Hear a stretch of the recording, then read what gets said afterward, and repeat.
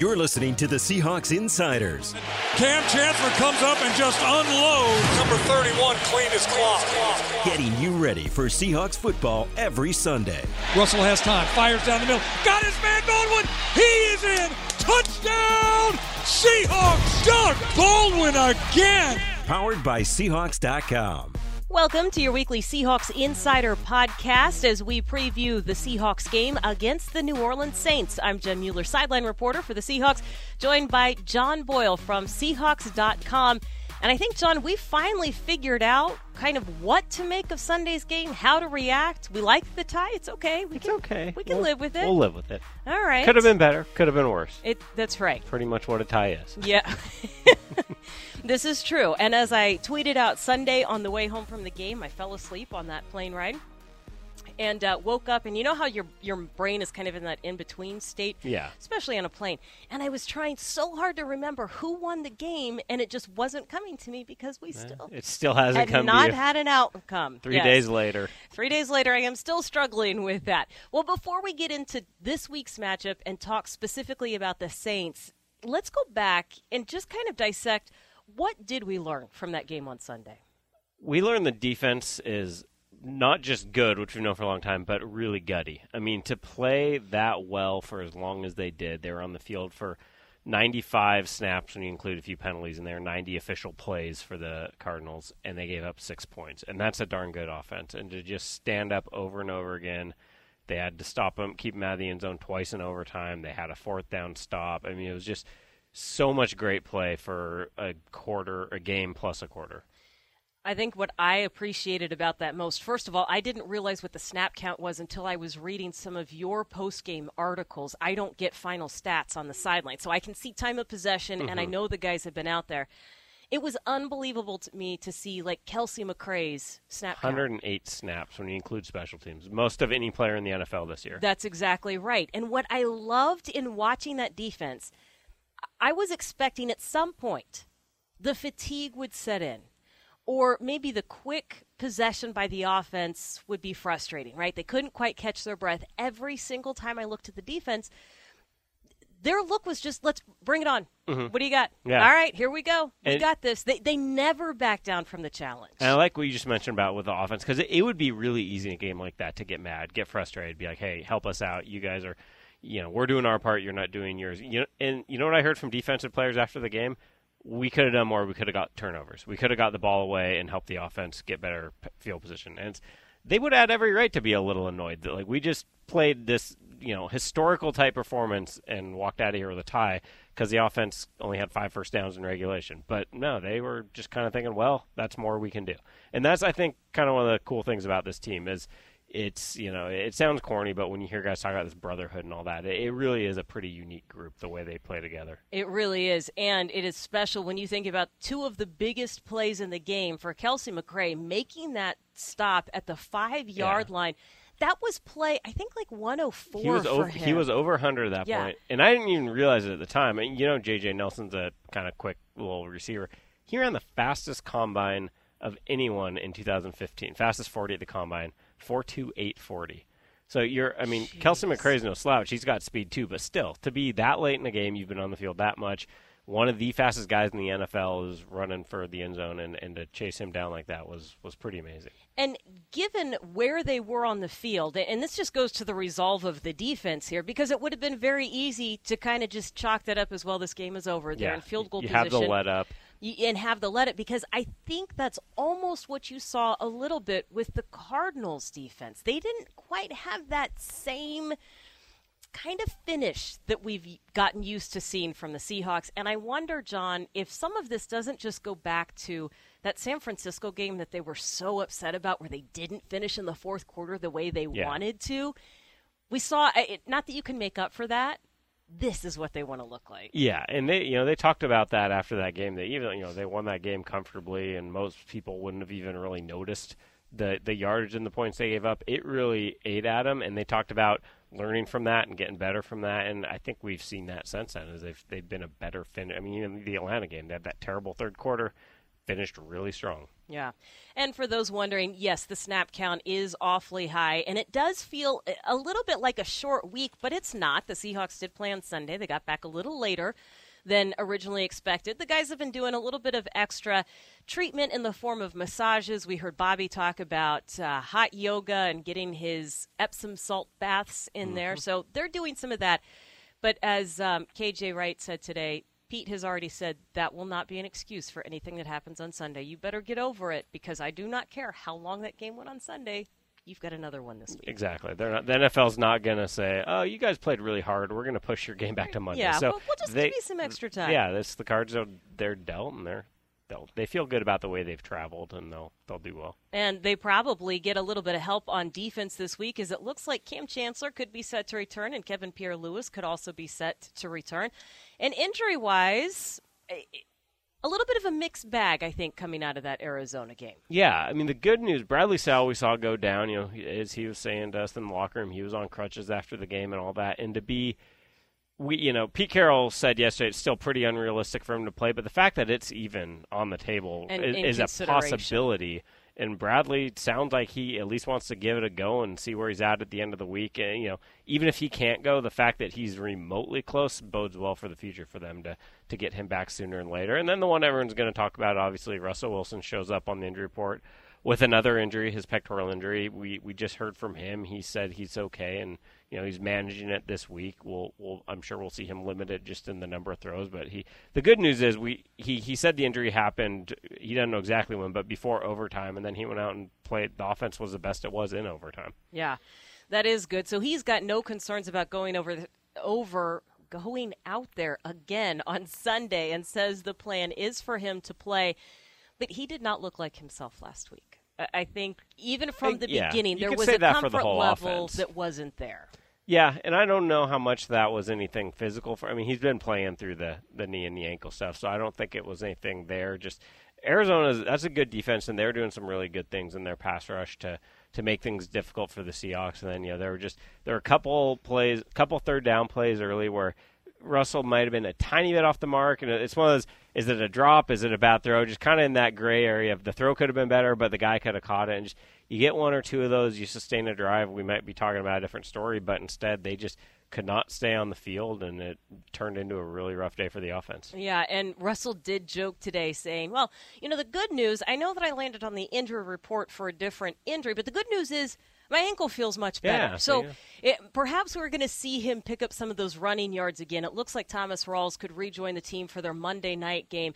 And I'm just wondering, when you take a look at those offensive stats, are you concerned about where they are running the ball? Not overly concerned. It's not where they want to be right now. I do think long-term they're going to find it. I think this offensive line is still relatively new, playing together as a unit, so they're going to get better. They're going to get Thomas Rawls back eventually, and Russell Wilson is going to become more of a run threat. And you add all that up, I think they've maybe done enough damage, statistically speaking, that they be in one of the top teams by the end of the year rushing. Might not be in the cards for them, but if they finish the year running the ball well and they're going to the playoffs running the ball well, that's what's going to matter, because they're still 4-1-1 in first place. So as much as we talk about the issues they've had running the ball and some of the inconsistencies on third down and whatever else, they're in pretty good shape right now. So if they can get it going, then they could be in great shape when it matters most. And those third downs keep coming up, not just here in this discussion, but it's something that Russell said to the media in his session this week. Pete Carroll noted that. And I want to talk about third downs, but I also want to ask about the impact of potentially having George Fant start. Because we talked about the injury to Bradley Sowell, and then everybody's asking me, well, what do we know about Fant? Not a lot. Yeah. I mean, it's one of those where part of you thinks, oh boy, it's an undrafted rookie. This could be dicey potentially. But on the other hand, if it works, it's a really cool story, because this is a guy, he didn't play football in high school even, and then he went to college, was a great basketball player at Western Kentucky, all-conference guy, decided to switch to football for exactly this reason. He knew the kind of athleticism he had could potentially make him an NFL player, and here he is. He's still going to be raw, but they've been really impressed considering how minimal. He played 1 year as a tight end. He was a backup. He barely played in college. They've been so impressed with how quickly he's picked things up and learned, and to the point that they were comfortable putting him in there. in an important game, a tie game, and he wasn't perfect, but he wasn't what you would expect an undrafted rookie basketball player to be either. Yeah. You know what this means? If you've got a former tight end in Fant and a former tight end in Gilliam, you could have a lot of tackle-eligible plays. You could. Could be fun. There could be some really fun plays with a backup center at fullback, right? Right, that that's was true. a fun look. Oh. Yeah. This is some heavy offensive scheming Darrell that Bevel we should could probably be doing. call us. Yeah, they probably should. When you talk about the run game, here's one of the notes that I made about the Saints defense, and I am curious to see what George Fant looks like if he is the starter this week and what he looks like for 4 quarters.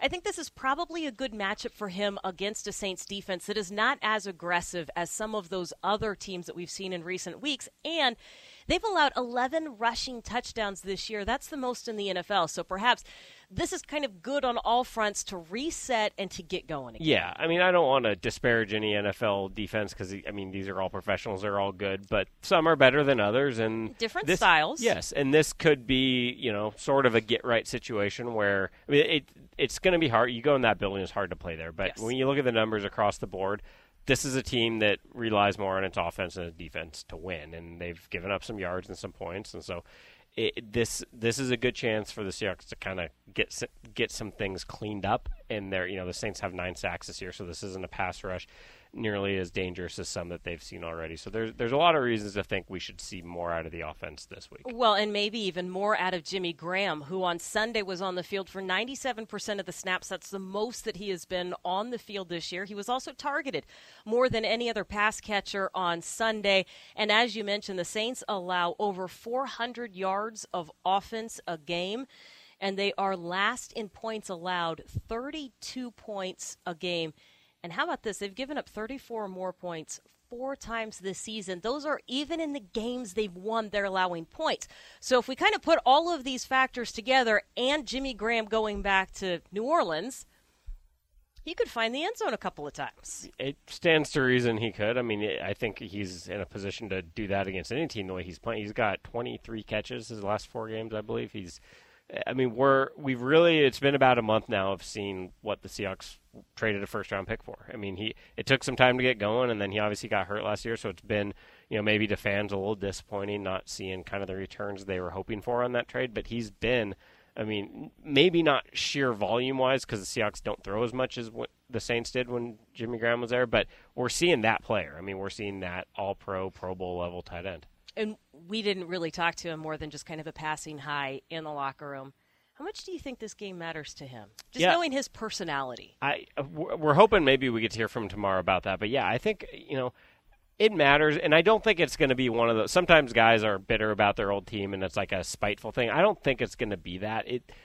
There's a really good relationship there between Jimmy Graham and that team and that city. Drew Brees talked about that with the media down there today, just how much he's still kind of a figure that a lot of fans really care about and like. So I don't think this is going to be one of those fans booing him and he's out to get his old team. I just think it's going to be special for him because he had a lot of big moments and big games in that stadium, and that city means a lot to him, and a lot of those teammates are still there, Drew Brees being among them. So I think it's going to be a pretty cool experience for him. Also means that Max Unger will be playing against his former team. Max Unger has made 22 starts since that trade. He is in the middle of that offensive line, and he's one of the reasons that the Saints offense works the way it does. That and the fact that Drew Brees is calling the shots and running the show. He is one of the best quarterbacks at just getting the ball out. Yeah.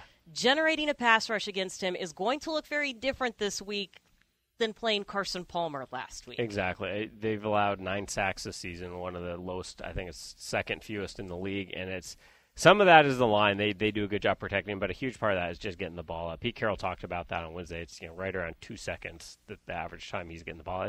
I don't care how good your pass rush is, unless you get a completely unblocked blitzer, you're not getting home in 2 seconds. So it's that's where you've got to be maybe even more aggressive in coverage than you'd usually be, because if you just as Pete Carroll said, if you sit back, play soft defense, he'll pick you apart. He'll just take his 6-8 yards all day long. Which is interesting because when I talked to Deshaun Shedd and Richard Sherman and I said, okay, so what does that aggressive coverage look like against the Saints differently than what we normally see? And they kind of gave me this look and they're like, well, I don't know what he's got in mind because we've been pretty aggressive the last couple of weeks against the Cardinals. It's not really their Falcons. nature to sit back and give a 10-yard cushion anyway. So I don't. And maybe that's why we've seen this defense have a lot of success against the Saints, because that's a style they like to play. They're going to – I mean, look, there's something there on every play, and if they check down little stuff in the middle, they're going to get some completions. But as we've seen out of this defense, when they're on top of things, they're going to hit you hard when you catch that in the middle of the field, and you're not going to get much. Yeah, and I think that you really start to see that later in the game. So if the yards happen in the first half of the game, which – I believe the Saints have scored a touchdown on the opening drive in every game this season. They have also scored in 14 consecutive quarters.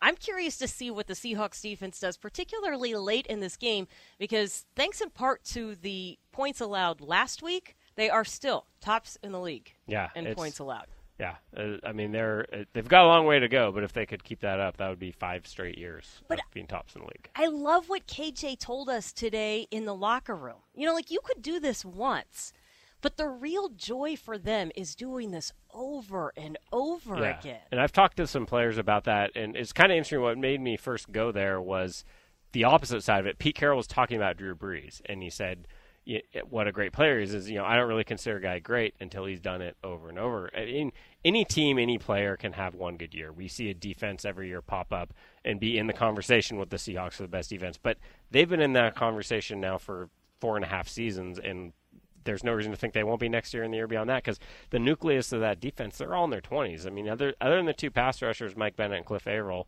who are both, right around 30. I don't have the roster in front of me, but they're right around that age. All those other guys are, 28 and younger. So it's the consistency with which they've done it, the discipline that they play with. It's pretty remarkable, especially in an era where so much favors offense. Yeah. Yeah, and Richard Sherman has pointed that out week has after he? week. No, I've never heard that. He's not very opinionated, but every once in a while he shares one. Last item on my list, because I've gotten a few questions about it this week, special teams, any concern with where they are and with Hauschka? No, I mean, he's missed a couple, and they've been different. I mean, we saw a couple weeks ago it was kind of a snap issue that messed up the timing.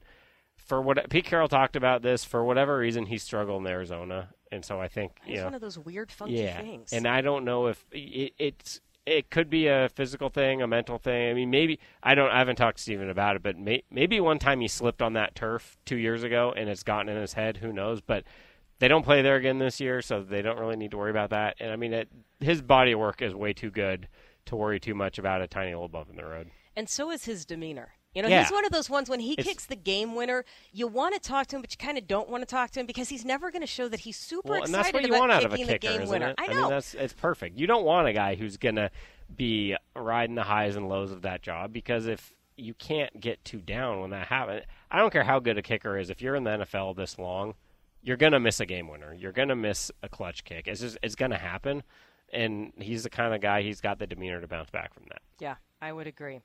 And I would predict probably more points on the board this week than 12 in New Orleans. Yeah, I think between both teams, that's probably safe. Be more. Yeah, which means bold prediction, Jen. Yeah, well, thank you. Sometimes I go out on a limb, and that means that John Boy will have much more to write about, or lots of different things to write about this week on Seahawks.com. That's where you can find all of the coverage leading up to, and of course about the game. Make sure that you tune into the game on Sunday on the Seahawks Radio Network. I'll be on the sidelines along with Steve Rabel and Warren Moon, and we will join you back here next week for another edition of Seahawks Insider.